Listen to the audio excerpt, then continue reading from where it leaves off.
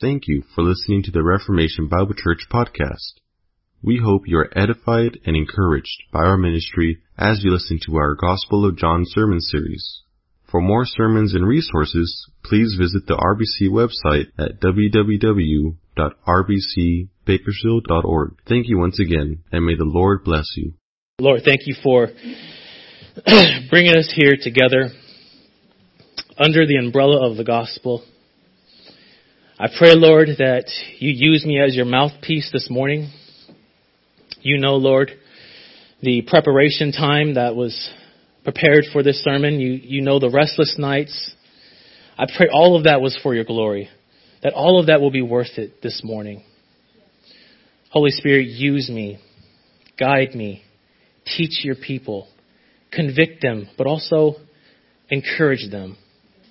Let them not hear me or see me, but hear and see you. Let them hear a voice within a voice, Lord.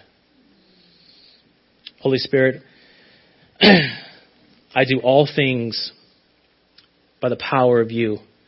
Because without you, this sermon will be nothing. This sermon will be useless. So use me for Christ's sake and for his glory. In Christ's name I pray. Amen. Well, I greet you in the name of our Lord Jesus Christ. It is great to be with you this Lord's Day.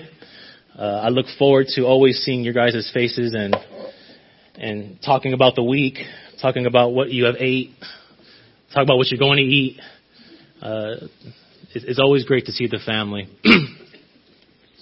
Have you ever wondered, and I think about this regularly, and I shouldn't, but have you ever wondered what the moments will be like before you pass away? Let's suppose you had less than 24 hours to live. Let's suppose you had less than 11 hours to live. Let's suppose you knew exactly how you were going to die. Suppose you even knew who your killers would be. You even knew the time and the place of your death. What type of emotions would you feel?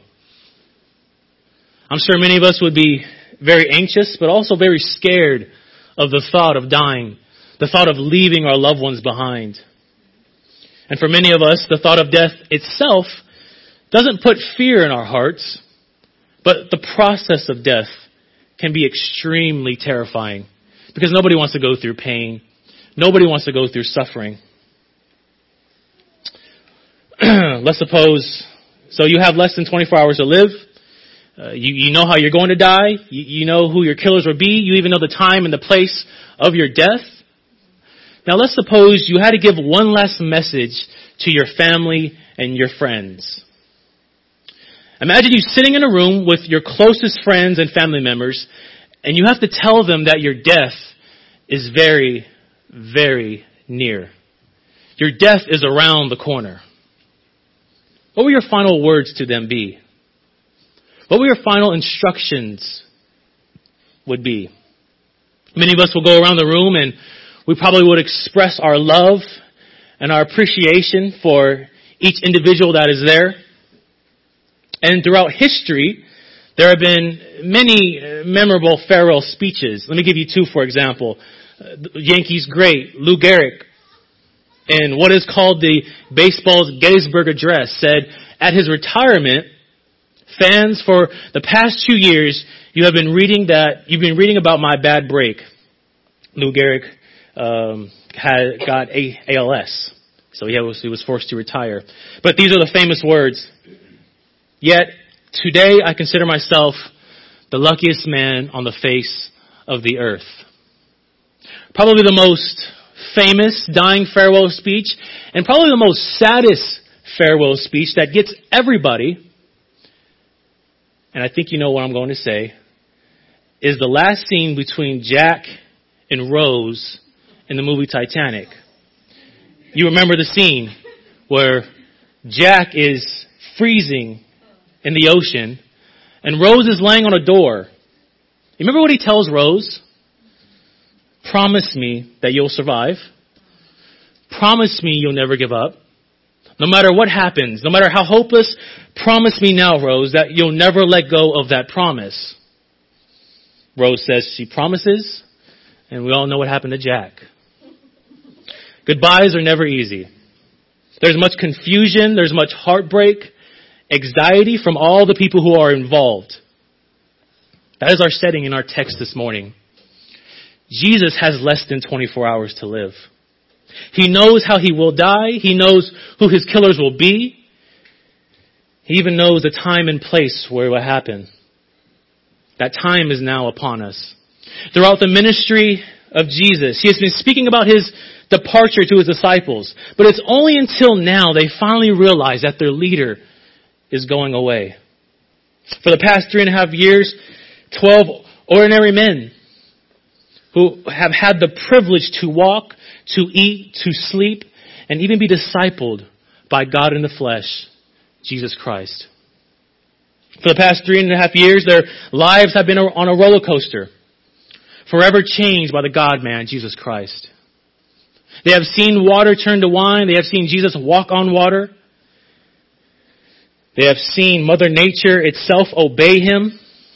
They have seen demons casted out. They have seen the healing of sick people. They even seen a dead man rise back to life.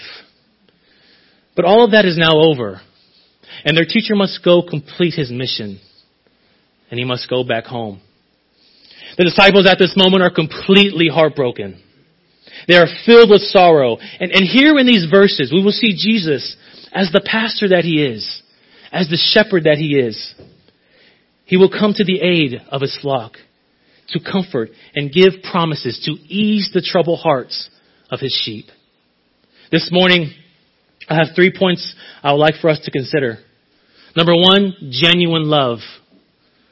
Genuine love. Number 2, supernatural help. Supernatural help. And number 3, indescribable peace. Indescribable peace. Let's recall what just happened in chapter 13. The Lord's Supper, or the Last Supper, has just been taking place. They're in the upper room. Jesus shocks everyone by telling them that one of them is going to betray him. Peter, as he usually does, speaks up. And he says that I will lay down my life for you, Jesus. Jesus tells Peter that shocking truth about himself. Verse 38, will you lay down your life for me? Truly, truly, I say to you, the rooster will not crow till you have denied me 3 times. There's much confusion and sorrow going through the disciples' hearts and minds at this point. That is why Jesus, in verse 1 of chapter 14, tells his disciples, let not your hearts be troubled. He knows what they're going through at this moment. With the shadow of the cross slowly becoming more and more of a reality, and it's starting to pierce the very soul of Christ, Jesus puts aside his troubled soul to comfort his disciples' troubled hearts. He begins to tell them that he must go and he must prepare a place for them. That in his Father's house there are many rooms. He reminds them once again that he and the Father are one. Not that the Son is the Father, but the Son and the Father are one in essence, one in nature, and one in deity. As Colossians 1:15 tells us, Jesus is the image of the invisible God. That is why Jesus says in verse 9, whoever has seen me has seen the Father. We ended last week's sermon with Jesus telling his disciples that the works that they will do will be greater than his own. Meaning the church, by the power of the Holy Spirit, will not be confined to Jerusalem or the small populations in the area, but the gospel of Christ will spread throughout the nations, resulting in salvation to every tongue, to every tribe, and to every people group. That is where we left off last Lord's Day. And if you will, let's stand for the reading of our verses this morning. John chapter 14.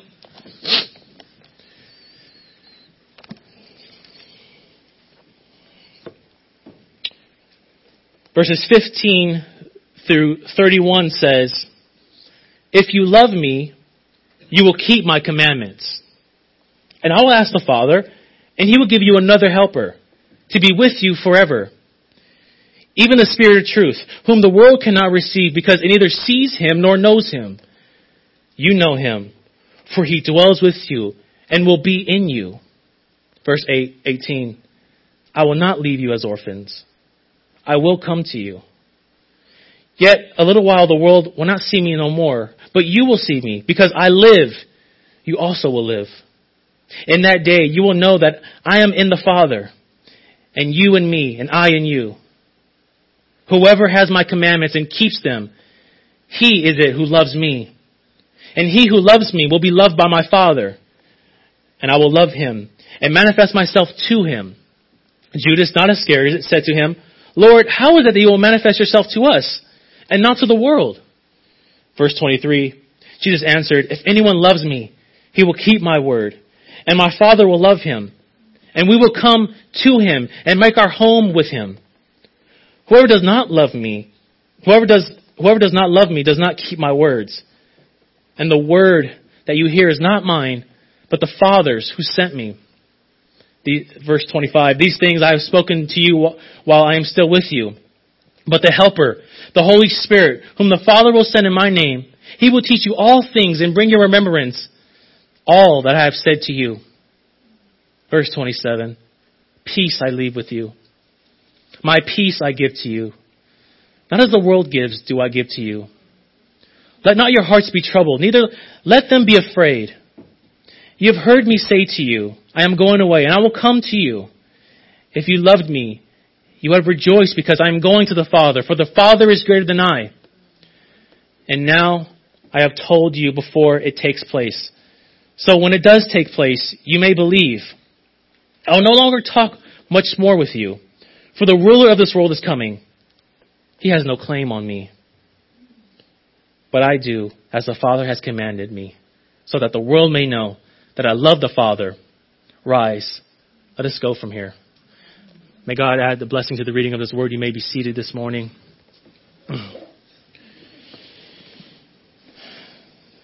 These verses we could spend the rest of the year on.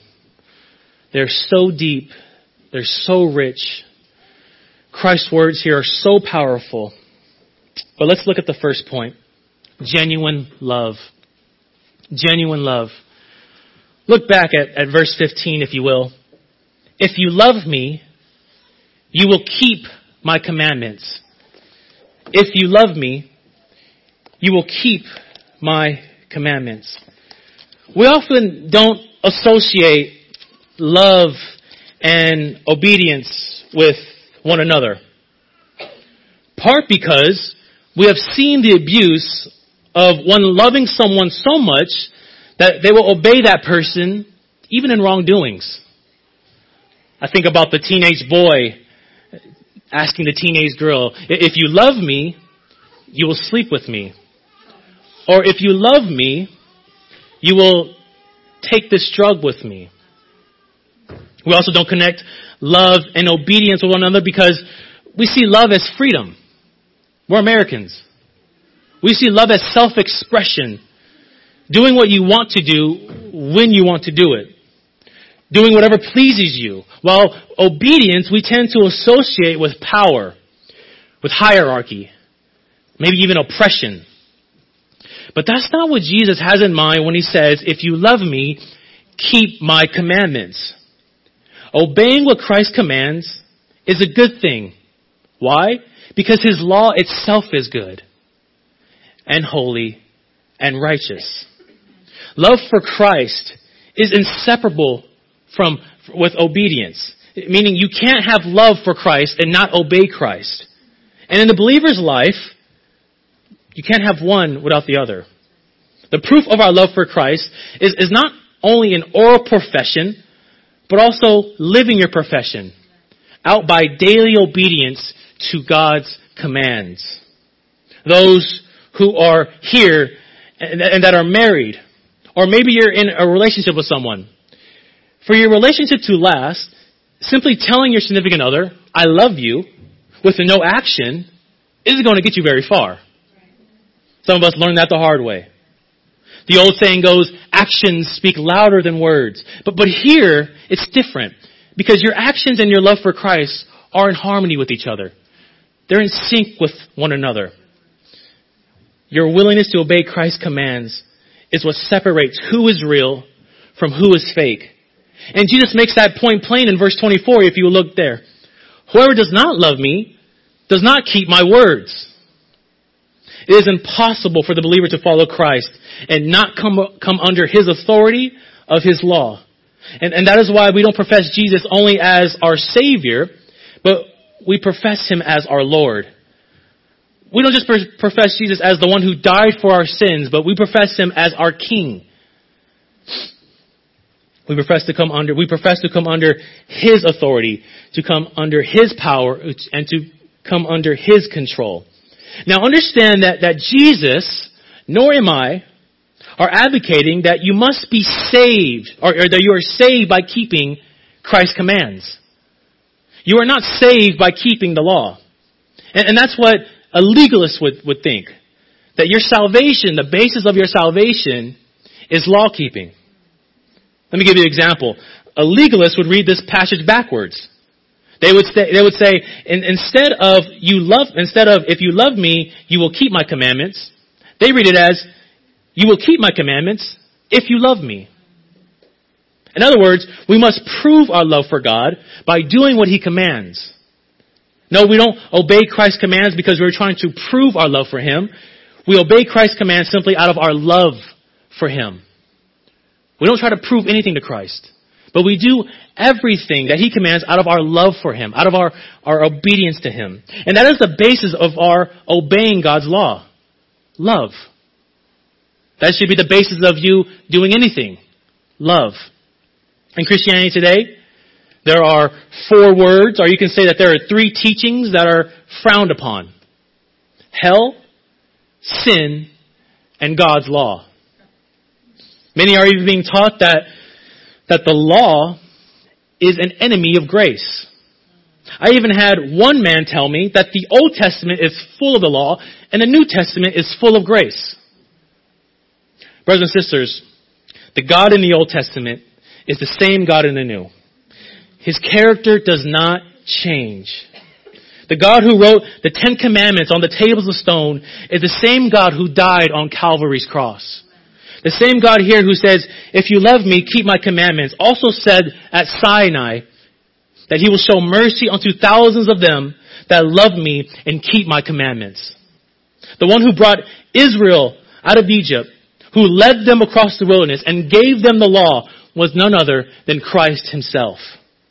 Jesus says in Matthew 5:17, do not think that I have come to abolish the law or the prophets. I have not come to abolish them, but to fulfill them.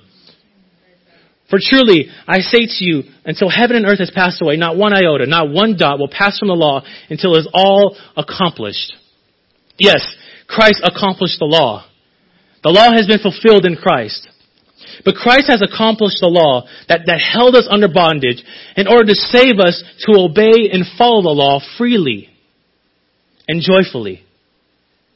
Did you notice that Christ said, keep my commandments? You never hear of Moses saying, keep my commandments. But Christ says, keep my commandments. Once again, exalting his lordship, exalting who he is. Our relationship with Christ must be one of love and obedience. Drop down and look at the first half of verse 21, if you will. Whoever has my commandments and keeps them, he is it who loves me.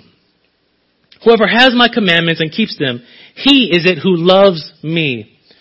Let's first ask the question, what are the commandments of Christ? Well, in a broad sense, it's the entire law of God. In a more broader sense, it's the entire Word of God.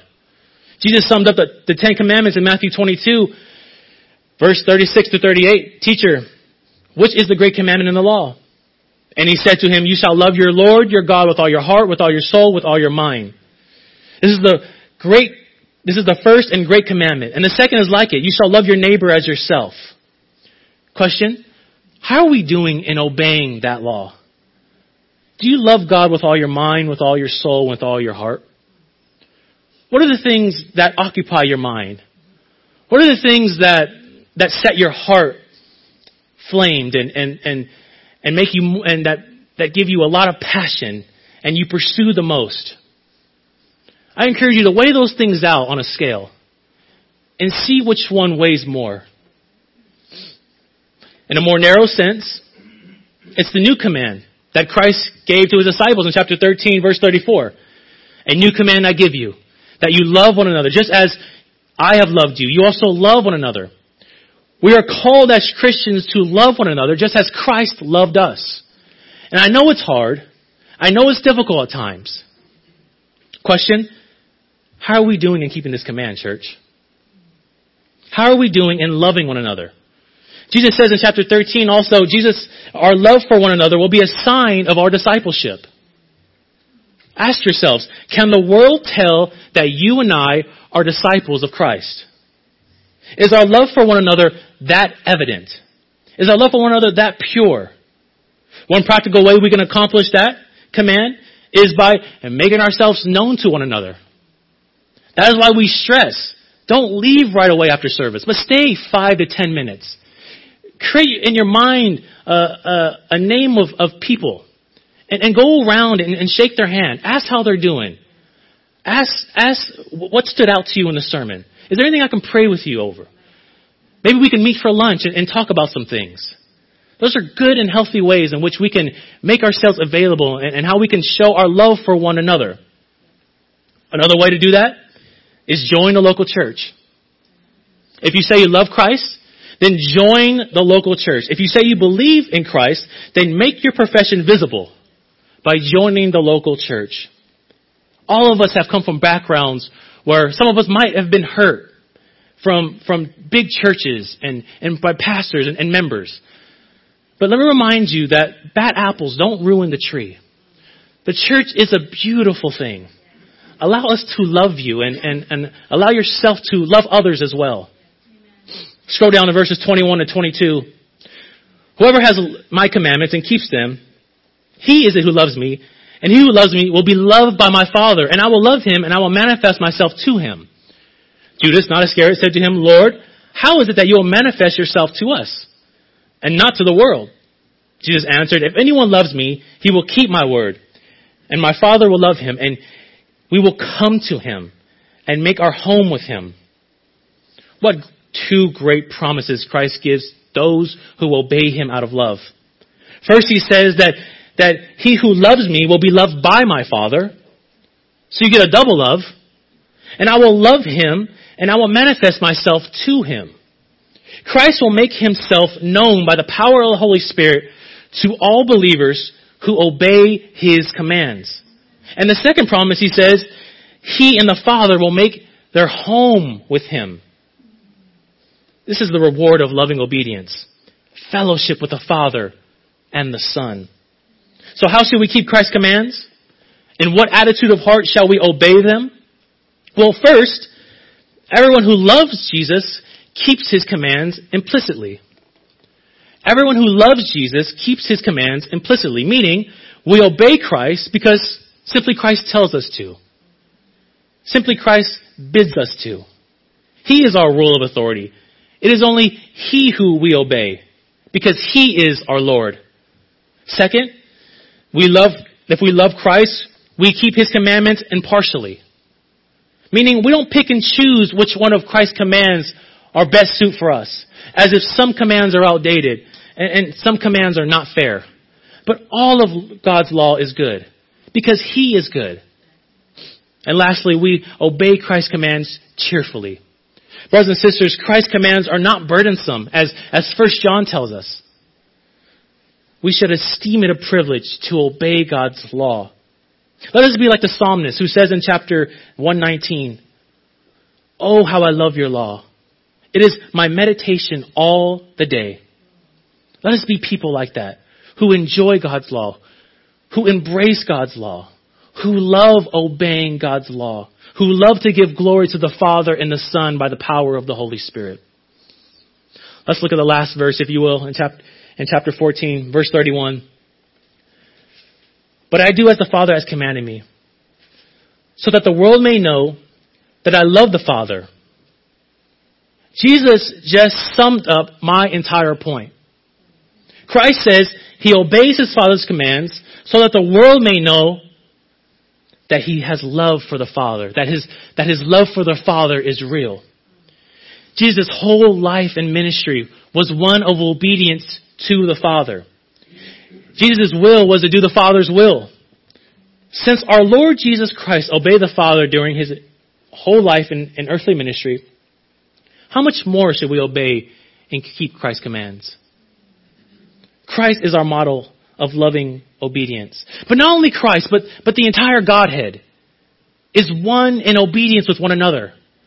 You see the Son obeying the Father, and the Holy Spirit obeying the Father and the Son, and applying that redemption to you all. If the Holy Trinity is one of obedience, how much more should you be in obedience to God?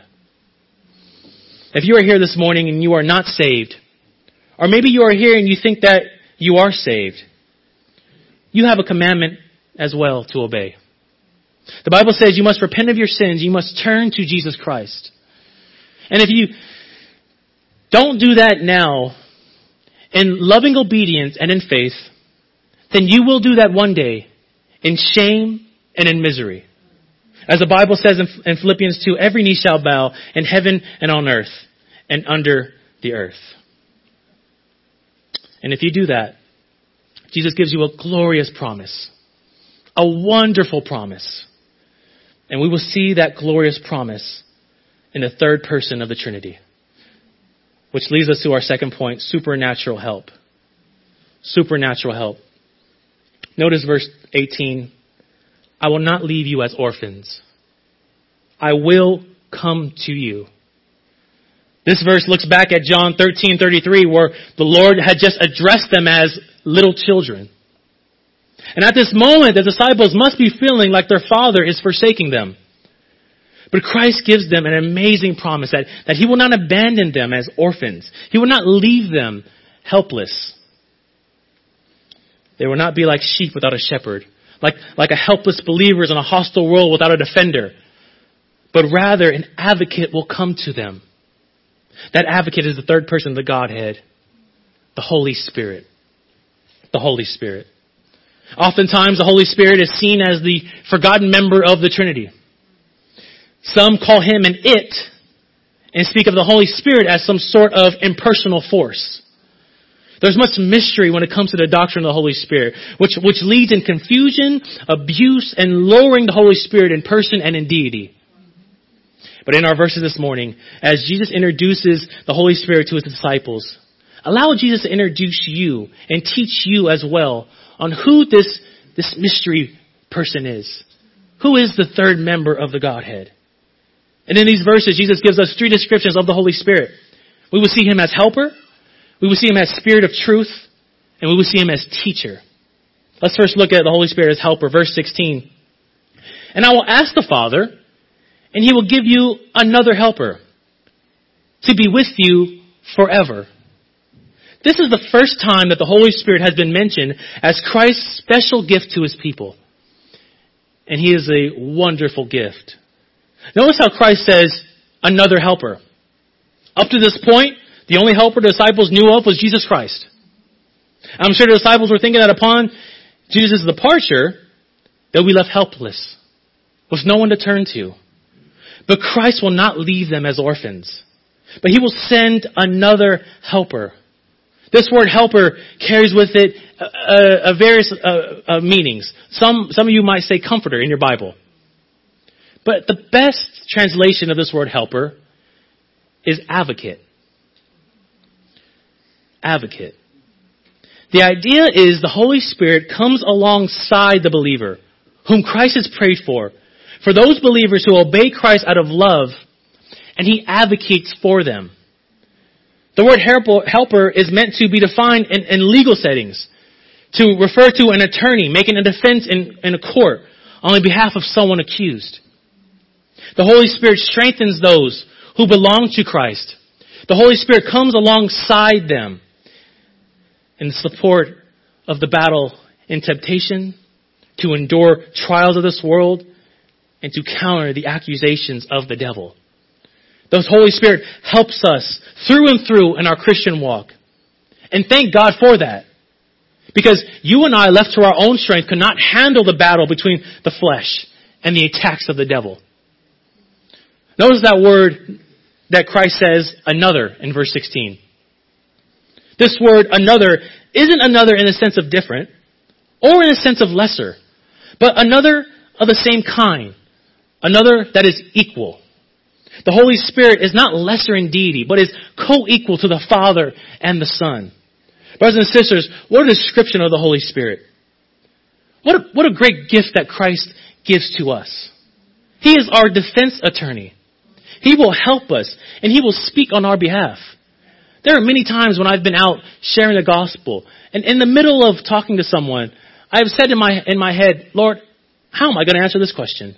Or what am I going to say to that? And long and behold, the advocate comes alongside of me. And I become His mouthpiece. And I begin to remember things that I've studied months ago. And He speaks through me.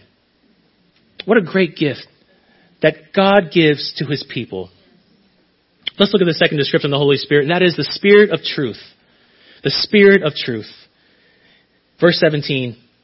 Even the Spirit of truth, whom the world cannot receive, because it neither sees Him nor knows Him. You know Him, for He dwells with you, and He will be in you. Christ bestows another title on the Spirit. The Spirit of truth. The Master of all truth. For the disciples, they have been walking with the way, the truth, and the life, as verse 6 describes Jesus for the past 3.5 years.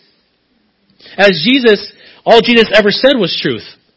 Everything Jesus ever predicted came true. And upon Jesus leaving, the disciples were probably wondering, where are we going to find truth now? Where will our source of truth come from? Answer, inside of them. That is amazing. Inside of them.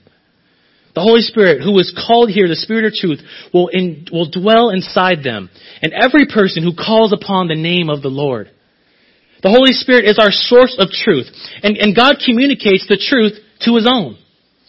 1 John describes the Holy Spirit as, the Holy Spirit is truth. Brothers and sisters, we should continually look to the Spirit to reveal to us truth as we read the Scriptures and as we grow and learn in our everyday life. We are fallible human beings that rely on our own philosophies and our traditions and our biases at times, rather than relying on the Spirit of truth, the Holy Spirit that dwells within us. This title, Spirit of Truth, also means that the Holy Spirit is the author of Scripture. The Holy Spirit was the one behind inspiring men from all parts of the land to pen the very words of God. That is why we need Him to help us understand the Bible. One practical way we can apply this is pray that the Holy Spirit will help you before you read. You'll be surprised on how much that helps. Ask for clarity. Ask for illumination. Ask for understanding. Ask for a better, more sweet picture of God's glory. Remember what Jesus said in verse 14. If you ask anything in my name, I will do it. Family, asking for understanding of God's words are prayers God loves to answer. The Holy Spirit is the Spirit of truth, and the Holy Spirit will bless any ministry that is built upon the truth. Brothers and sisters, churches that you see around town and on television with large amounts of people attending doesn't mean that truth is being preached there. Just because they can quote Scripture back and forth doesn't mean anything. Because the demons and the devil are the best theologians. People love to have their ears tickled, and they love to have their emotions stirred up more than what's reality and what is true. We here at Reformation Bible Church pride ourselves in preaching, believing, exhorting the truth. We stand on the truth. And the fact that you will wake up and choose this church to be where you will worship on the Lord's Day is a clear testament that the Holy Spirit will bless any church whose foundations is built upon the truth. And if you'd like to know more about that, speak to one of the elders after church. We would love to have you and be a part of this local body. The Holy Spirit will also bless any believer who loves the truth. The believer who loves God's Word and who obeys God's Word. These blessings are not physical or material, but they're internal and they're spiritual. The blessings are, you will have a desire and a deeper understanding of God's Word. You will want to live out God's word. And you will have an eagerness to tell others about God's word. You will be walking truth because the Spirit of truth lives inside of you.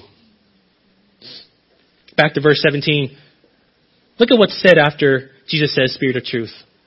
Whom the world cannot receive because it neither knows him nor sees him.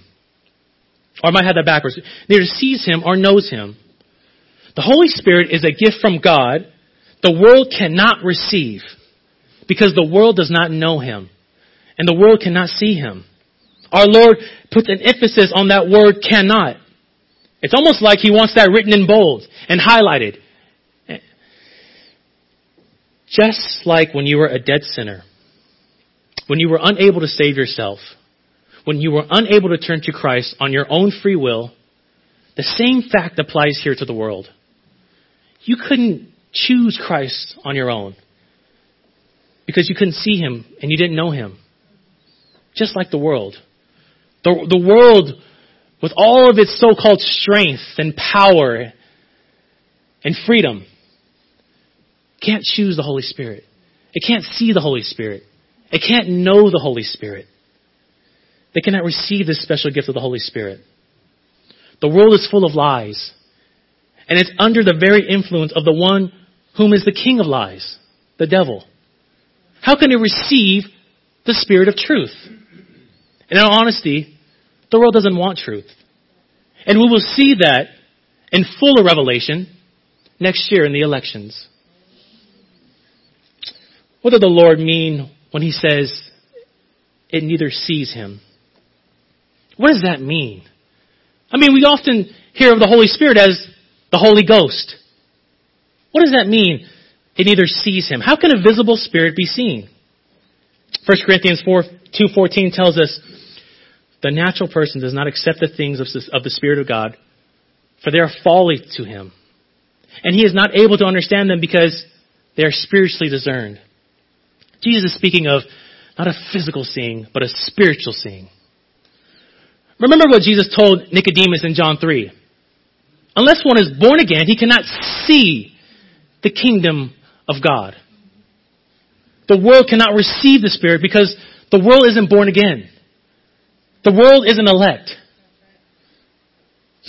But God, in his loving kindness, has redeemed people, has redeemed you and I, us, who were people of the world. He redeemed us out of the world. And now we share in the blessings and riches that are in Christ Jesus. And we now await our King and our promised kingdom in a new heavens and a new earth because we can see the kingdom. The world can't grasp that. The world can't understand that. That is a special gift that you believers have. Look at the ending of verse 17, if you will. You know him, for he dwells with you and will be in you. Brothers and sisters, we do not assume that the Holy Spirit was not present and active and did not dwell in the hearts of the Old Testament saints. That is a fact. The Holy Spirit was alive in the Old Testament. But here Jesus is speaking of the coming of the Holy Spirit in fuller measure, and fuller influence, and fuller grace, and a fuller manifestation that he ever did before. And we will see that at the day of Pentecost. That is amazing because you are the products of that. You have the Holy Spirit in fuller measure, in fuller degree. You have the promise that Christ is speaking of here. Let's look back at the last description. Let's look at the last description of the Holy Spirit. And here we will see him as teacher. Teacher. Verse 26. But the Helper, the Holy Spirit, whom the Father will send in my name, he will teach you all things and bring to your remembrance all that I have said to you. John Calvin said, God has therefore two ways of teaching. First, he sounds in the ears by the mouth of men. And secondly, he addresses us inwardly by his Spirit. Even as I am speaking to you now, you hear the word going forth. You hear the words that I am saying. But it's the Holy Spirit's job to make clear my words, to convict you and to comfort you by my words, to apply my words to your life. That is why before the sermon, I pray that the Holy Spirit will lead us and will direct us in this sermon. Because without him involved, This sermon means nothing without the Holy Spirit actively working in your life. My words are just words. Jesus says the Holy Spirit will teach His disciples all things. This doesn't mean all things absolutely. The Holy Spirit's work is not to lead us in all historical, geographical, or mathematical skills. Man, that would be great. But the Holy Spirit will teach us mysteries concerning the kingdom of God, the gospel, and the mind and the will of God that is revealed to us in Scripture, in order that we may believe to righteousness and make a confession of faith. The Holy Spirit will lead us in all truth necessary for faith and obedience, as Acts 20:21 says. And He does this, and this also does not mean the Holy Spirit will teach us new things. That is a great error in a lot of churches now, that the Holy Spirit is leading and guiding people in new revelation and giving people new inspiration, as if the canon of Scripture is still open. No, He will not do that. But rather, He will teach us and He will enable us to discern truth from error. And we will understand the mind and the will of God as it is revealed to us in Scripture. The great Puritan John Owen said concerning this point, who will the Holy Spirit teach? He will teach those who are meek and humble, those who give themselves continually to prayer, meditation and study in God's Word, day and night, and those who strive to conform their lives to the truths He instructs them in. The more you seek for God's truth, the more the Holy Spirit will bring light, clarity, and He will teach you all things pertaining to God's truth. And if you say to yourself, well, I don't know God's truth, then you're not relying on the Holy Spirit. This must have been great encouragement to these disciples. And this should be great encouragement to you as well, brothers and sisters. If you have low self-esteem, maybe you think that you're not smart enough to understand God's Word, or you're not capable enough to share the gospel with a complete stranger. If you think of those things, then what does that say about the one who dwells inside of you? Is the Holy Spirit not powerful enough to overcome your limitations? We should say no. Trust and believe in Him. The same Spirit that helped and guided Jesus Christ here during His earthly ministry is the same Spirit that lives inside of you. Get to know Him. He will help you, He will teach you, and He will guide you in all truth. And if you're a Christian this morning, take comfort that you're not sitting here alone, but you have the third member of the Godhead living inside of you. The one who hovered over the waters in the beginning is the same one who dwells within you. That is amazing. And Jesus tells us in the ending of verse 16, did you catch it? The Holy Spirit will be with us forever. Forever. Those who have placed their faith in Christ alone will never cease to ever be alone. You will not be left like an orphan, but the Holy Spirit will be your lifetime companion. Let's look at the last point. Indescribable peace. Indescribable peace. We often hear of this word peace. I want world peace. Peace treaties. Everyone wants peace. Peace is a popular word. It's almost an impossible reality. Peace is something that everyone strives for. It's hardly ever obtained. This is a very troubling and sinful world that we are living in. And people in this day and age look for peace in self-help books, in seminars and conferences. Some turn to religion. Some look for peace in shopping, eating, exercising. While some find peace in drugs, and sex and love and sin. Peace is something the world is searching for. Something that the world sees as an invaluable treasure. Something that the world is longing for. But here in John 14, Jesus gives that one thing that is so longed for, that one thing that is so treasured to His disciples and to us. Look at verse 27. Peace I leave with you. My peace I give to you. Not as the world gives do I give to you. Let not your hearts be troubled. Neither let them be afraid. at the eve of Christ's death, Christ leaves his followers with something that the world will never have, and that is peace. Listen to these words by Jonathan Edwards. It was a strange benefit that he had to bestow on his children.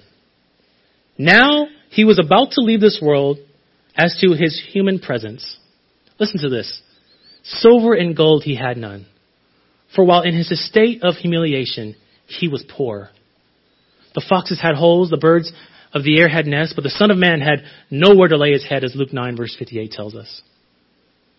He had no earthly estate to leave his disciples, who were, as it were, his children, his family.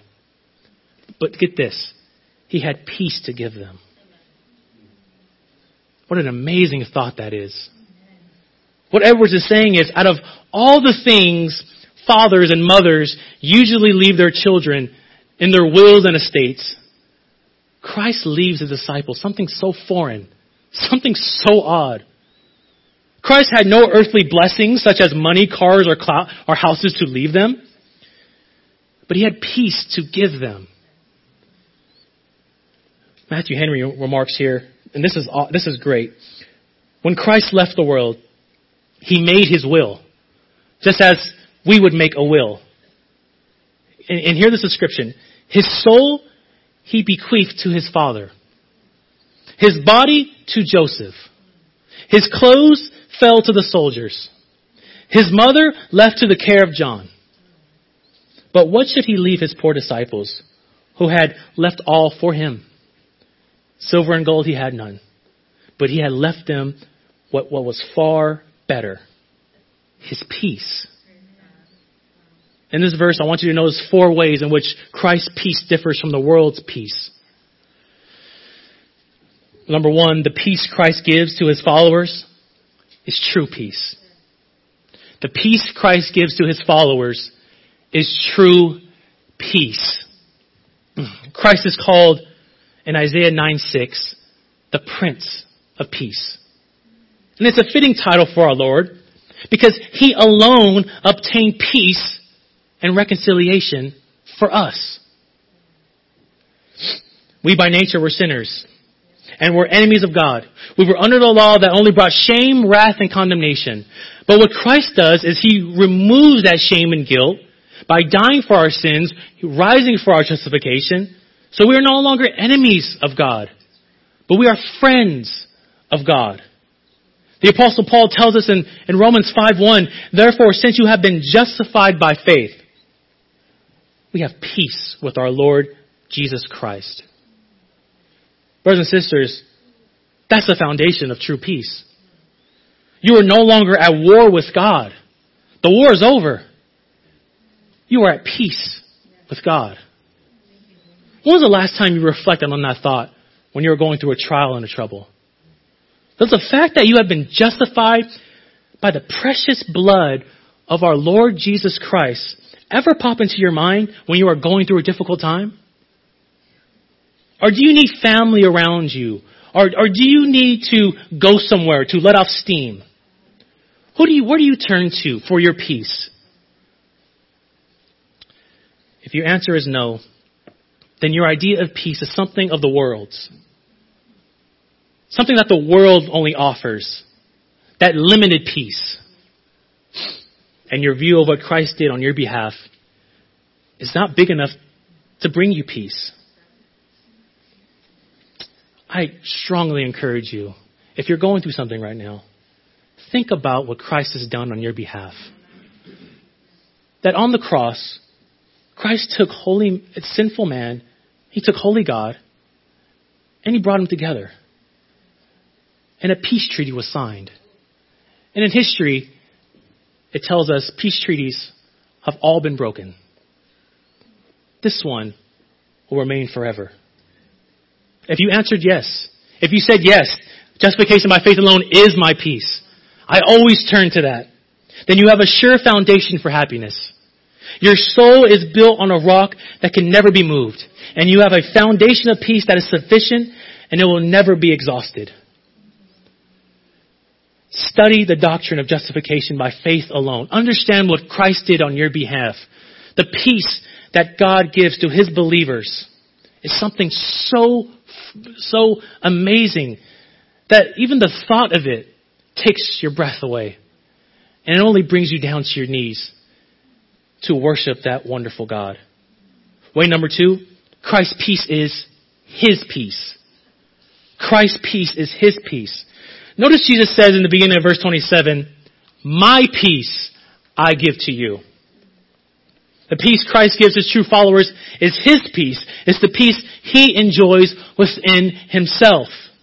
Though he was a man of sorrows and acquainted with grief, and he was hated everywhere and persecuted by men and devils, in his estate of humiliation where he had nowhere to rest in this world, yet in God, his Father, he had peace. Though men hid their face from him, he had peace with God. I would say Christ had an already not yet type of peace. What I mean is, while here on this earth, even though his soul was troubled at times, he was never without peace from the Father. And get this, when Christ had finished his labors and sufferings, and when he had risen from the dead and ascended to heaven, he entered into his rest, a state of the most blessed, perfect, and everlasting peace. This peace is something Christ not only obtained for himself, but also for his people. This is what it means to be united to Christ. We are united to Christ in his life, death, resurrection, and we also share with him in his peace. Brothers and sisters, you have peace right now. But your everlasting peace will be when you are resting in Christ in heaven. That's the already not yet peace that you have. Think about that. Think about how that peace will be when you will be resting in Christ. No more pain, no more sin to tempt us and our flesh to rise up in us. No more sufferings. But every day, every second, every moment, peace. Way number 3. And I got this from Jonathan Edwards. Christ's peace is a sweeter peace, more satisfying peace. Christ's peace is a sweeter, more satisfying peace. Jesus says in verse 27, peace I leave with you. My peace I give to you. Not as the world gives, do I give to you. This peace Christ gives his true followers is far different and far more satisfying than the peace the world offers. It is a sweeter peace. This peace is so much above all natural men enjoy in worldly things. It's a peace, as Philippians 4:7 says, that passes all understanding. The world can't understand it. The world can't understand it if they know that you're going through something, but man, you have a smile on your face. Where does this come from? Where is this peace from? And then you go and share the gospel with them. We naturally want peace. And we have longed for satisfaction in peace. The problem is, we find peace in all the wrong places. As C.S. Lewis said, we are too satisfied in making mud pies in the slums because we can't imagine what is meant by the offer at a holiday at the sea. Meaning we are so fixed on the world's idea of peace when Jesus Christ's everlasting satisfying peace is being offered to us. The world's peace is an external, materialistic, limited peace. Christ's peace is an eternal peace, a legal declaration that you and God are no longer separated, that you are no longer under judgment of the law, but you are under grace. The world can't offer that. The world can't give that to you. And lastly, way number 4, Christ's peace is an unfailing and eternal peace. Christ's peace is an eternal, unfailing peace. People of the world have built their peace upon limited possessions and limited satisfaction. Christ offers his true followers a firm foundation of peace that will last forever. Jonathan Edwards said, the words the world's peace are at best, and most durable of them, like bubbles on the face of the water. They vanish in a moment. That is the world's peace. Christ's peace lasts for eternity. And hear this. When you have found that peace, when Christ is the source of your peace, the soul that has found him, who is as an apple tree among the trees of the wood, and sits under his shadow with great delight, and his fruit is sweet unto his taste. Do you see justification by faith alone that way? That it's sweet to your soul. That it's an everlasting joy that the world can't grasp and the world can't take away.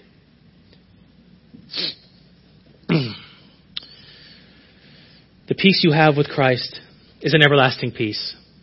Something that will never fade or slip away. Peace from having to perform good works to obtain a perfect standing before a holy God.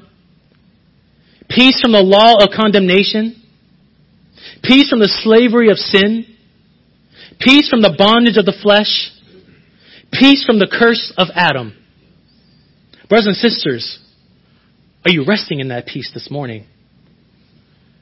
Do you understand the workings of redemption that way?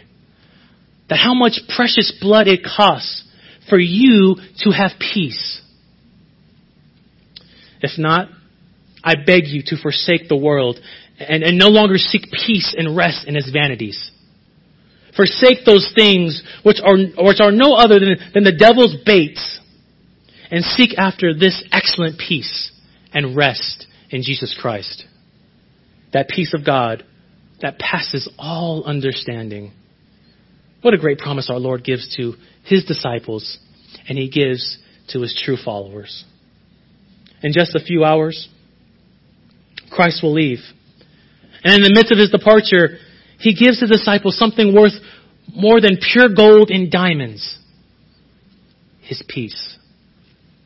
In the story, Christ will be taken away in just a few hours. The ruler of this world will come. But get this in verse 30. He has no power over me.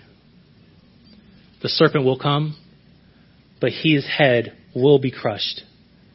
And after the thorns, there will be a crown. And after the cross, there will be a throne. And Christ will sit on high. And he will share with the Father the glory that he had with him before the beginning of the world. This morning, if you are not saved, I invite you to a better portion. I beg you to repent of your sins. Acknowledge that you are in desperate need of a Savior. And put your faith in Jesus Christ alone. I was at a Catholic funeral yesterday. And the priest kept saying, "Peace be with you." There is no peace if you're a Catholic. There is no peace if you're a Mormon or a Jehovah's Witness or a Buddhist or a Muslim. The only peace is found in Jesus Christ and his perfect work alone. Those who are of the faith this morning, I pray that this sermon was a reminder to you of the importance of obeying God's law. Not out of obligation, but out of love for God, out of love for Christ. I pray this sermon was of good use for your Christian walk as you're reminded of the one that dwells inside of you. The Holy Spirit, the third member of the Godhead, who comes alongside of you and advocates for you. He comforts you. He helps you. He teaches you, and he directs you in all the ways of the truth. And lastly, I pray you understand the indescribable peace that you have with God. Please get this. Although trials, troubles, and tribulations from man may come your way, beloved, never let your hearts be troubled. Because judgment, wrath, and separation from God will never come your way. Right now, our room in our Father's kingdom is currently being reserved for us. And a crown of glory awaits us in that celestial city. where we will have everlasting joy, everlasting fellowship, everlasting peace, and everlasting rest in God. Let's stand.